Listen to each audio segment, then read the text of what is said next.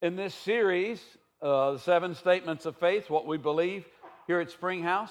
And we tried our best when we put these 7 Statements of Faith together to cull down to the important stuff, to the essential stuff. And this is the last one that we came up with. Did you stand with us? We're going to talk about the return of Christ today, but first we're going to read a passage from the book of Acts.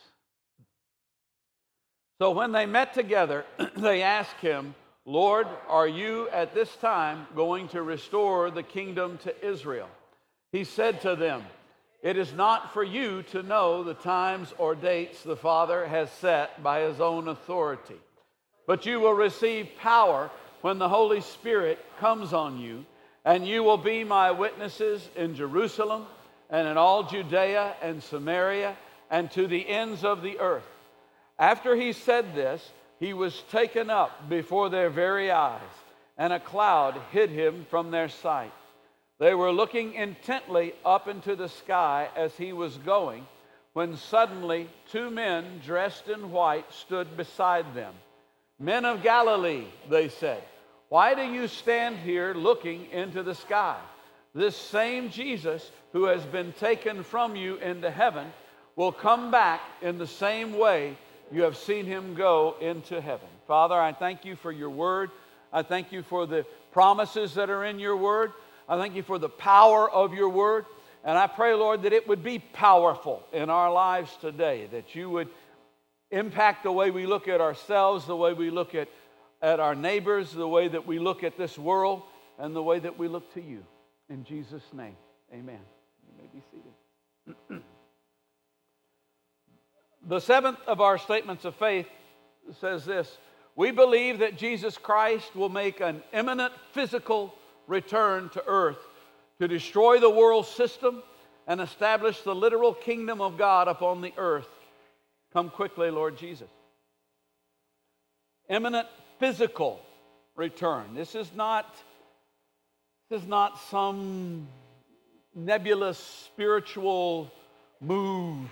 This is a physical invasion upon the earth, and I think we're good and ready for it, to be very honest. The physical is very important. If you do not believe that Christ physically rose from the dead, then you've ripped the heart out of the power of the gospel. It's absolutely essential. Bruce was talking about this a few weeks ago. Paul says over in 1 Corinthians 15, "For what I received I passed on to you as of first importance, that Christ died for our sins according to the Scriptures, that he was buried, that he was raised on the 3rd day according to the Scriptures, and that he appeared to Peter and then to the 12. After that he appeared to more than 500 of the brothers at the same time, most of whom are still living, though some have fallen asleep." He physically rose from the dead and started appearing to people. And it's one thing to write that at a time when you kind of go, you got to take my word for it. Something else to write it at a time when he says, look, there are almost 500 people who are still alive who saw him. You can find them. You can go talk to them. They can confirm or deny.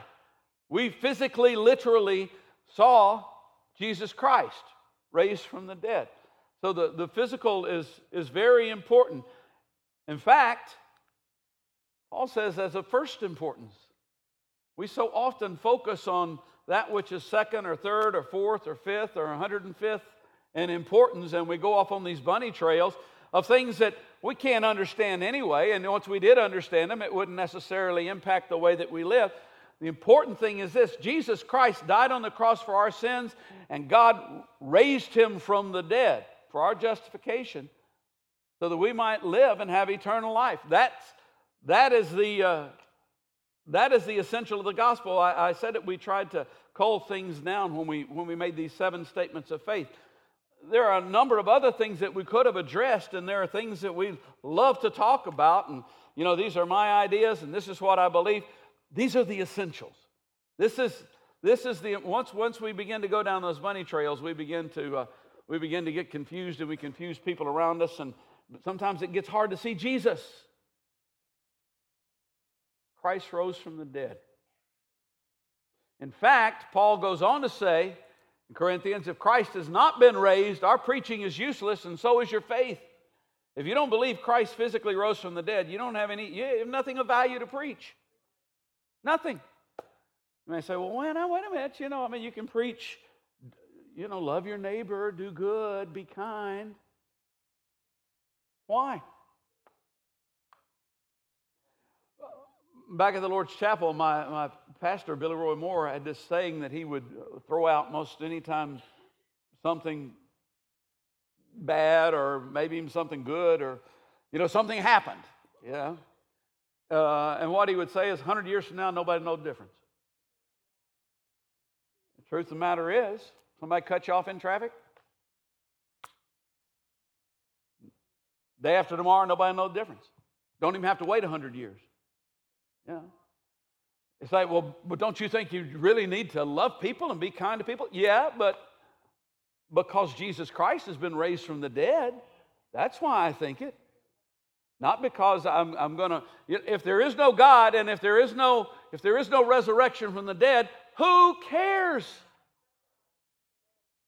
I mean, my great grandfather, Moses Meek, you've heard me speak of him.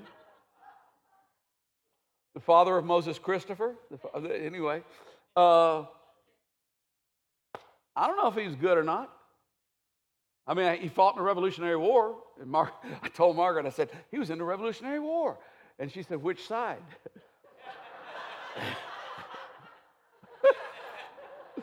Oh, yeah, I forgot to ask that.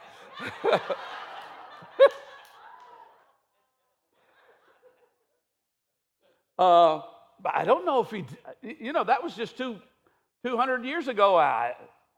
There's nothing that he did 200 years ago except have a son who ended up resulting in me. That matters to me at all. Something got said. Oh, did I say it? Okay, anyway. So anyway, I'm going to get off of this point right now. But I'm just saying that, preaching is worthless, and so is your faith if Christ hasn't been raised from the dead. In the same way, if you do not believe that Christ will physically return to the earth, you've ripped the heart and power out of the blessed hope. How many of you have heard this phrase, the blessed hope? How many of you are familiar with it? Oh, okay, yeah. The early services, it was a larger percentage. It comes from the Bible. Situation I grew up in, we heard about it a lot. Grew up hearing this term, and it was described. Most people who've heard this term, if you ask them what it was concerning, they would say it's the rapture. It's our being caught away to meet the Lord in the air, and we will be caught away to meet the Lord in the air. I don't know a lot of the details.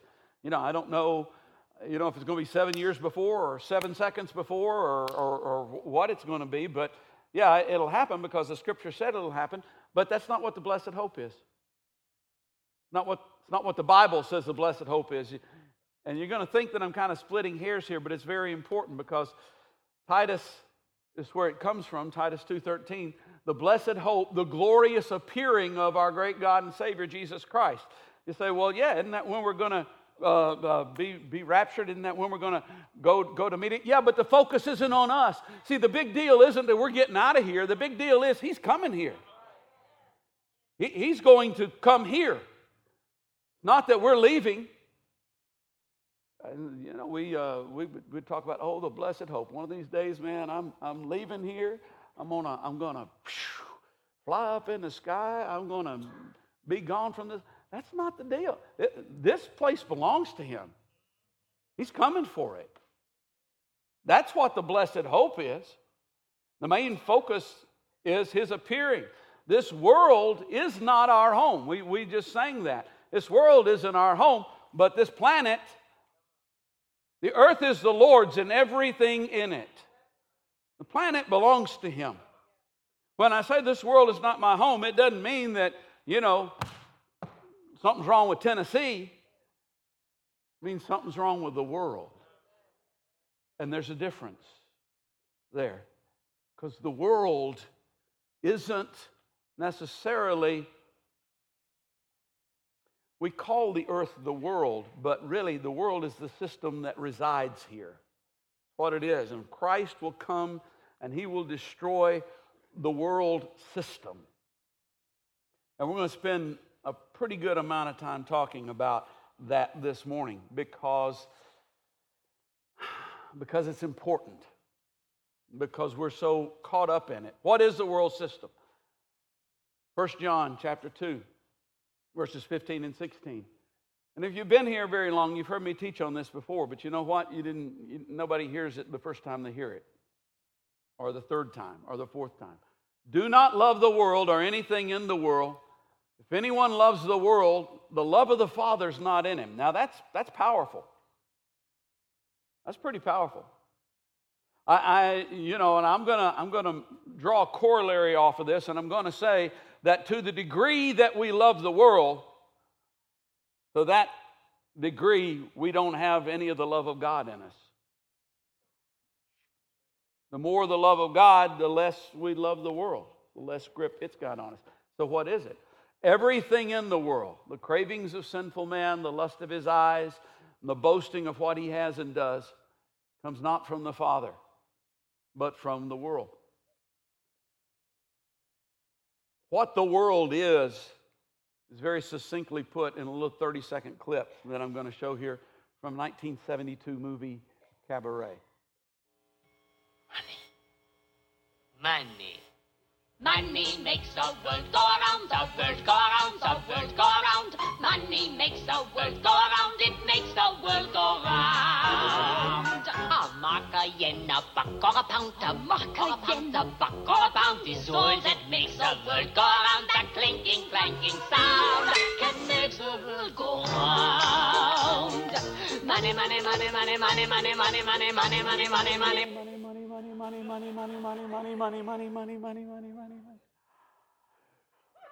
You thought love makes the world go round? No. Love's got nothing to do with the world. Or the world has nothing to do with love. It's got to do with this. That's where the power, that's where the influence, that's where all of those things come from. Commerce, education, healthcare, agriculture, military, all of politics, all of these things, it's the world. And we have a tendency to think, well, it's the world other places. It's redeemed here. It's the world. It's the world all places. And some of it, you look at it, some of it you kind of go, well, but some of this is good. Yeah, it's got some good in it. But the system that underlies it is rotten to the core, is destructive, and is in fact evil. And it's composed primarily of three things. The lust of the flesh, the NIV calls it the cravings of sinful man. The lust of the flesh will do some. That's from the New American Standard, and I like that translation. And it's what it's always been, because these are the only three things that are in the world. In the very beginning, Genesis chapter 3, when Eve was tempted to eat the fruit, she saw that it was good for food. Love those buffets. Yeah. And then Jesus, when he was being tempted in the wilderness, 40 days, 40 nights, he was hungry. The devil comes to him and says, well, you're hungry, turn these stones into bread. Jesus says, man doesn't live on bread alone. There's something more important. The world system lives on bread alone. That's what fires the world system up, but I'm not part of the world system. Lust of the flesh, it's not just about food, but it's about those things that we desire.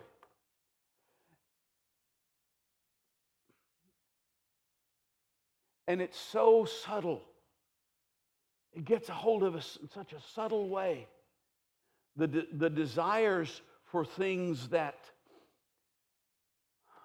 the Scripture says that if we trust in the Lord with all of our heart and lean not on our own understanding. He'll direct our paths. And if we put our lives in His hands and follow His ways, He'll give us the desires of our heart. And oftentimes we tend to think that, God, I'm following you with everything I've got. I've been a good boy. I really want a Lamborghini. And your word says,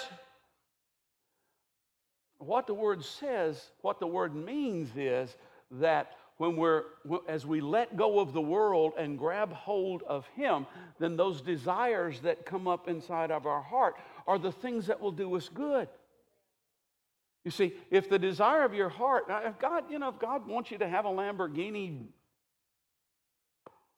that's weird. But, I'm sure it's possible. But it's just weird. I can't get my mind around it. But, if He does, look, you don't have a Lamborghini. A Lamborghini has you. You got to park that thing on the lower 40 so that nobody will scratch it. You will have to walk a half a mile to get to anywhere you're going because of where you got to park this thing. And the insurance, that's got to be a house payment. For sure. I mean, you could have 2 kids for what it would cost you to have a Lamborghini. And one might be a greater blessing than it might be, actually is a greater blessing. But sometimes we want these things so much that the world puts out there, and that lust of the flesh comes up so much, we don't have room for the things that God would like to bring up in our lives. Can't go there, can't do that because I got this. Lust of the flesh, the lust of the eyes. And it's not just about men looking at women, if I can say that. In fact, here she is again. Eve saw that it was pleasing to the eye. Looked good. And when Jesus was being tempted, it says again, the devil took him to a very high mountain and showed him all the kingdoms of the world and all of their splendor and said, if you'll just bow down, you can have all this that you see. And once again, it's very, very subtle. And like I say, it's not just men that have a problem with the lust of the eyes. Yeah. I mean, there's a reason why they sell so many papers on the day before Black Friday. How many of you have ever gotten up on Black Friday and gone to do that thing? Oh, really? Yeah, I know. No, not me. I don't ever do that. Yeah.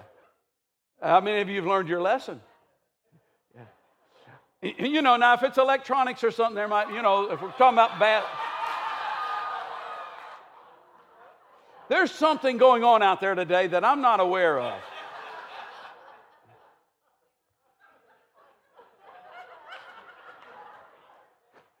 All right, we're going to move on here. But I mean, have you ever gone to a clothing store on Black Friday that's got a real special? And you try to get in there, but all of these men are fighting over these shoes and purses and stuff.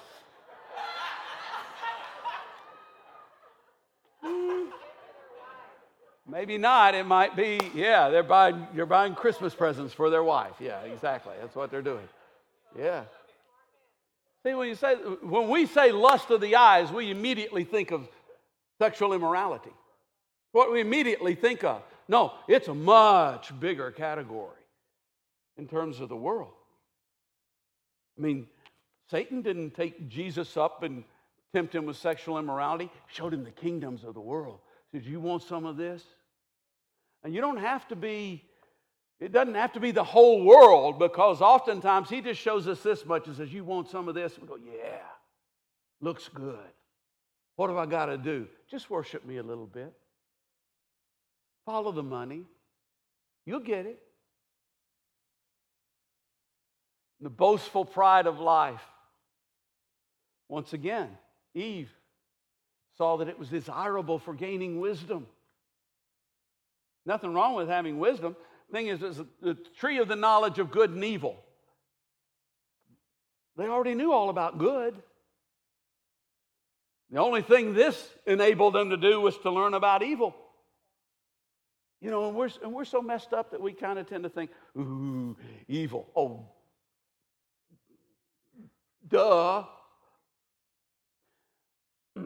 The problem, and this isn't about biology. This is about social or biology or whatever you want to make it about. But the problem with the notion of evolution is that the notion of evolution is that we're getting better and better and better. We're worse and worse and worse.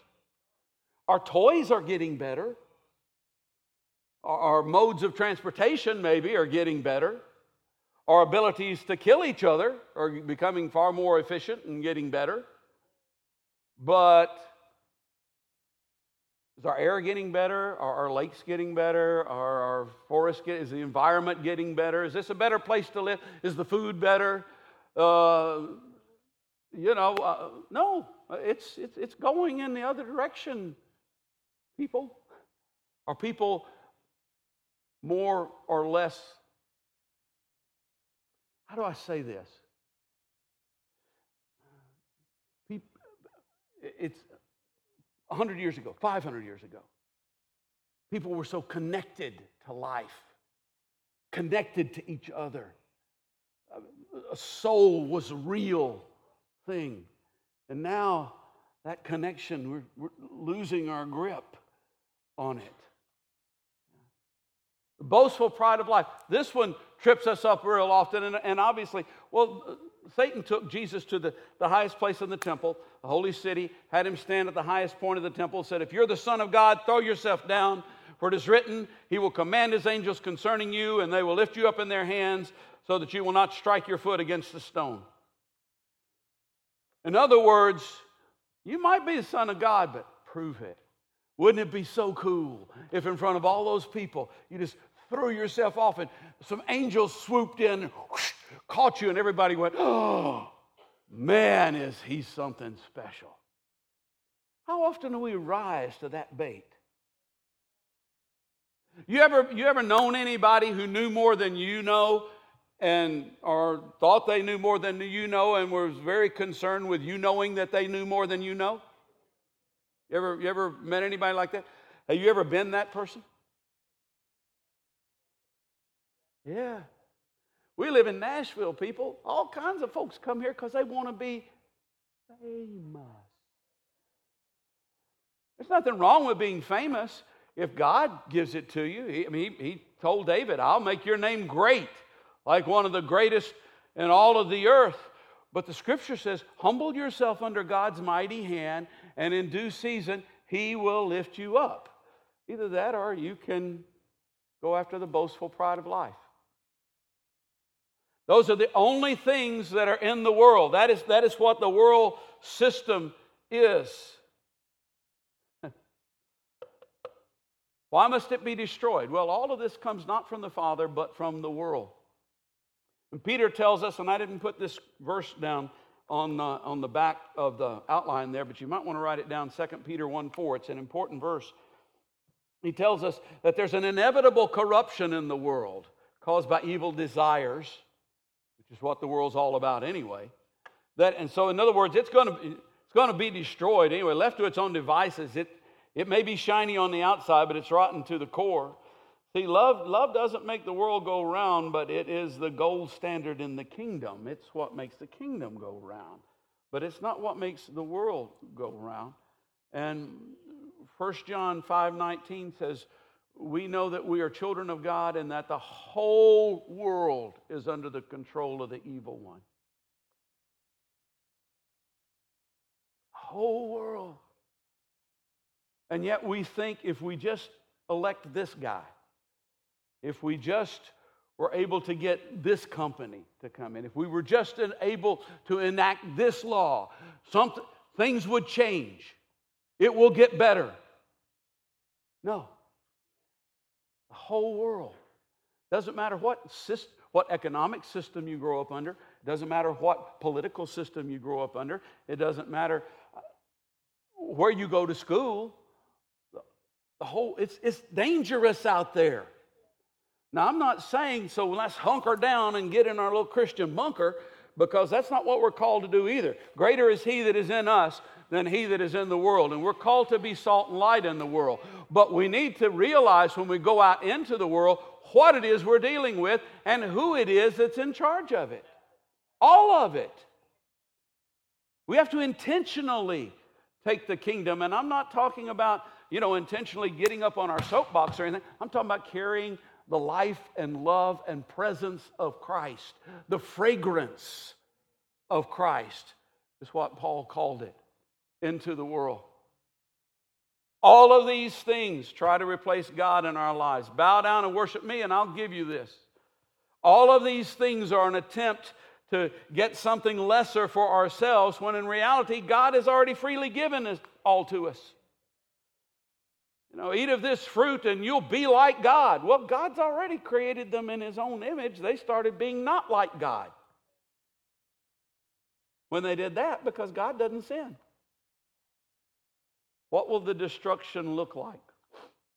Well, to put it succinctly, many who are first will be last, and many who are last will be first. Think about the implications of that for a second. Those who are enfranchised in the world are not going to like this, because they're not used to being last. Used to being first, and you go, yeah, those people.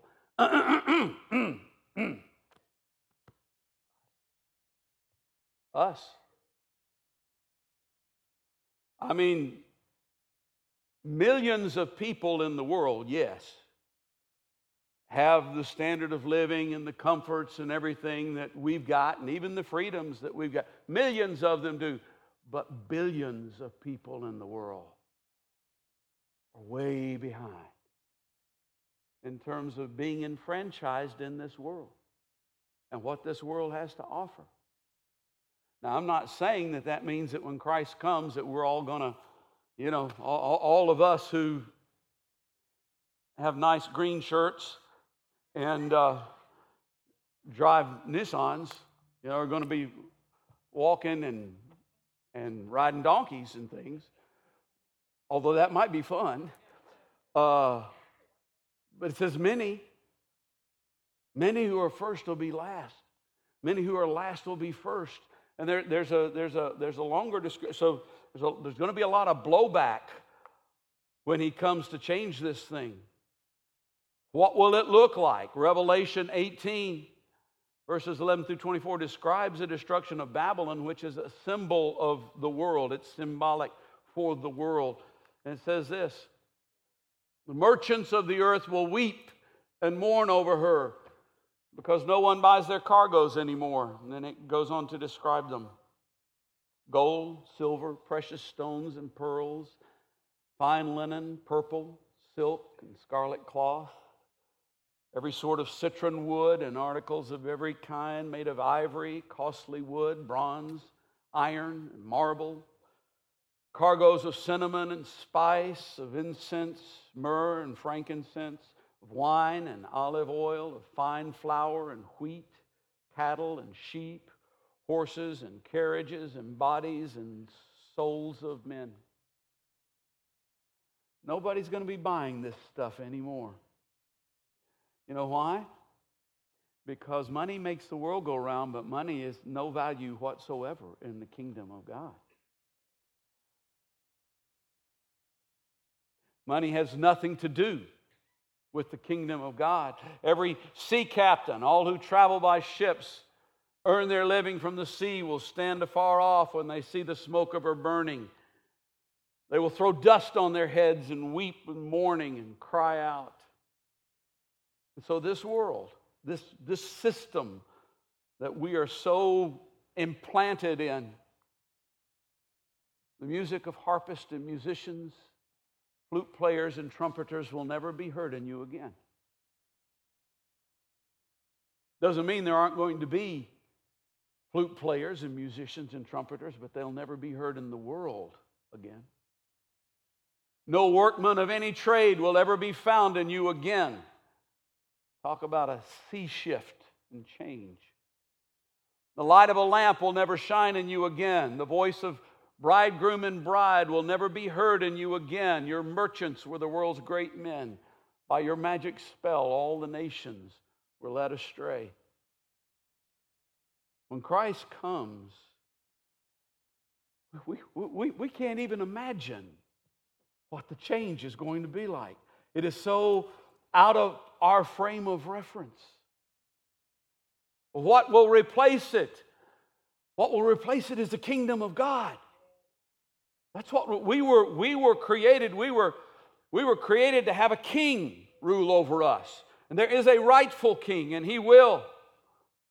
The nations aren't going to take it very well. Psalm 2 says the nations conspire and the peoples plot in vain, and the kings of the earth take their stand, and they gather together against the Lord, against his anointed one. In fact, the scripture says that when he comes back, all the armies of the earth will be gathered together to try and prevent it. Let us break their chains, they say, and throw off their fetters. The one enthroned in heaven laughs, scoffs at them. Then he rebukes them in his anger and terrifies them in his wrath, saying, I've installed my king on Zion, my holy hill. I will proclaim the decree of the Lord. You are my son. Today I have become your father. Ask of me, and I will make the nations your inheritance, the ends of the earth your possession. You will rule them with an iron scepter. You will dash them to pieces like pottery. Therefore, you kings, be wise. Be warned, you rulers of the earth. Serve the Lord with fear and rejoice with trembling. Kiss the Son, lest he be angry and you be destroyed in your way. For his wrath can flare up in a moment. Blessed are all who take refuge in him. Earth defeats the invaders only in Hollywood. When the real invasion comes, the military is going to lose. Though all of the nations of the earth gather together to try and prevent it. And those who are deeply entrenched in this world system are not going to want this king, are not going to want the rightful owner of the earth to return, but those who seek refuge in him. Why wouldn't we want him? Oh, please, come. Come. I'm so tired of dreading what may be on the homepage at MSNBC when I click on it in the morning, or Google News, or whatever it is that you get your information from. What terrible thing has happened now? Ready for it to stop? Isaiah 65 is one of the passages that describes the kingdom, and this is what it says: never again will there be in it an infant who lives but a few days, or an old man who does not live out his years. He who dies at 100 will be thought a mere youth. You'll have to be 150 to play on the senior tees.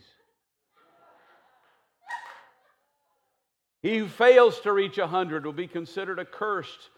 They will build houses and dwell in them.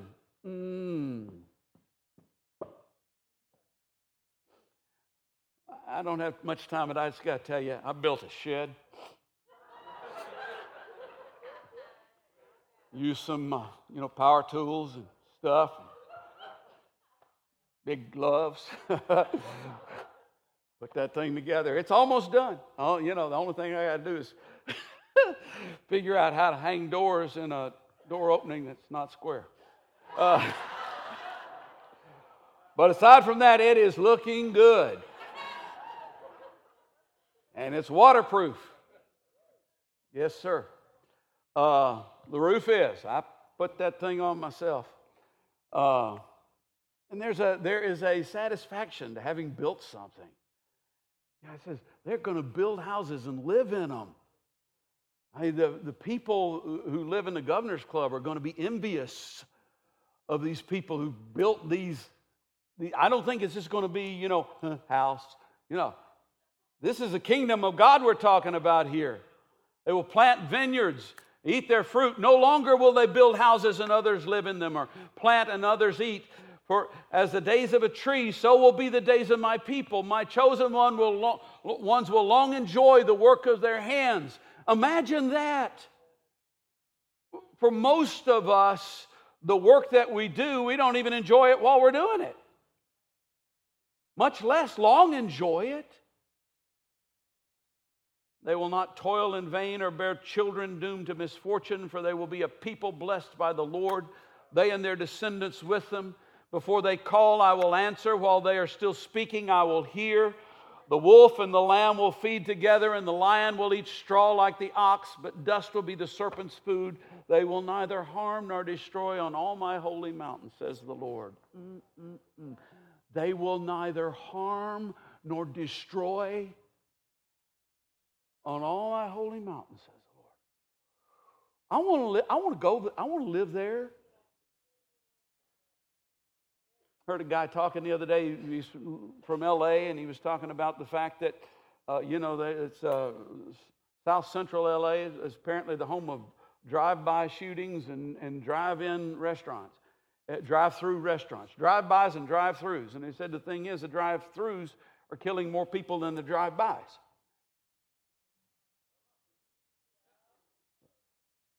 The world's a insidious thing. They will neither harm nor destroy. The kingdom of God is not meat nor drink. It is righteousness, peace, and joy in the Holy Ghost. I'm out of time, but let me tell you this. I hope we're out of time too. His return is imminent. I've still got something to say to you, so you might not want to clap when I finish. His return is imminent. I love it where Jesus says, they come to him and say, well, when is this all going to happen? And he goes, that's none of your business. That's not for you to know. It's don't figure out the time. What if you knew he's coming back for sure in 2083? How will that change your life? You're not going to, but you know what? If you knew it was going to be next Saturday, probably nothing would change till Friday night.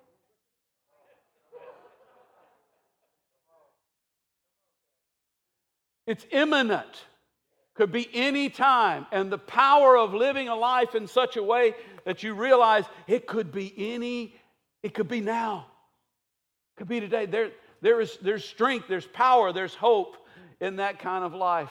The early church used this word, Maranatha. It simply means, come, O Lord. We believe that Jesus Christ will make an imminent physical return to this earth to completely destroy the world system and establish the literal kingdom of God on this earth. Come, O Lord. Would you stand with me?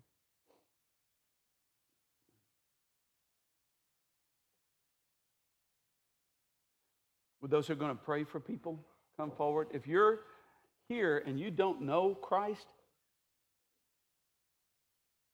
He knows you. And He brought you here. And the hope that we have, I'm just telling you, there's nobody you can elect who's going to change things for the better. There's no law you can enact that's going to change things for the better.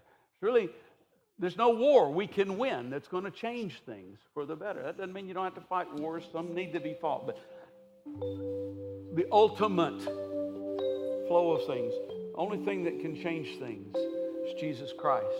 And the one who will change this planet when He returns is the one who can change your life right now. Changed mine. Testimonies all over this place. Lives that have been changed. So if you need Christ, we'd love to introduce you to Him. Any of these brothers and sisters would. If you're here today, you just need prayer for something. The kingdom of God is here. It's now. It will be established on the earth when He comes over the entire earth. But right now, it's here. And if you need something, the benefits of the kingdom are available for you. If you don't need to come, then let's worship for a few moments. We'll wait on those who do, those who are. Give myself away.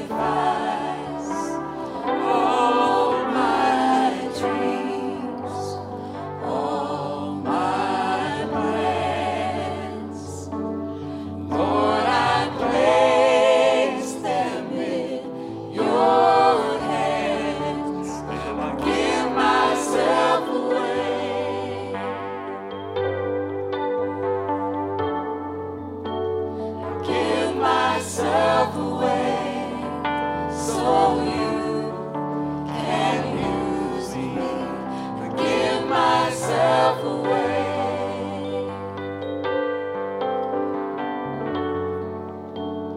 Give myself away so you can use me. I love you guys. Raise your hand. Let me give you a blessing. May the God and Father of our Lord and Savior Jesus Christ, who sent his Son into the world to redeem the world, may that redemption be active in your life. May those around you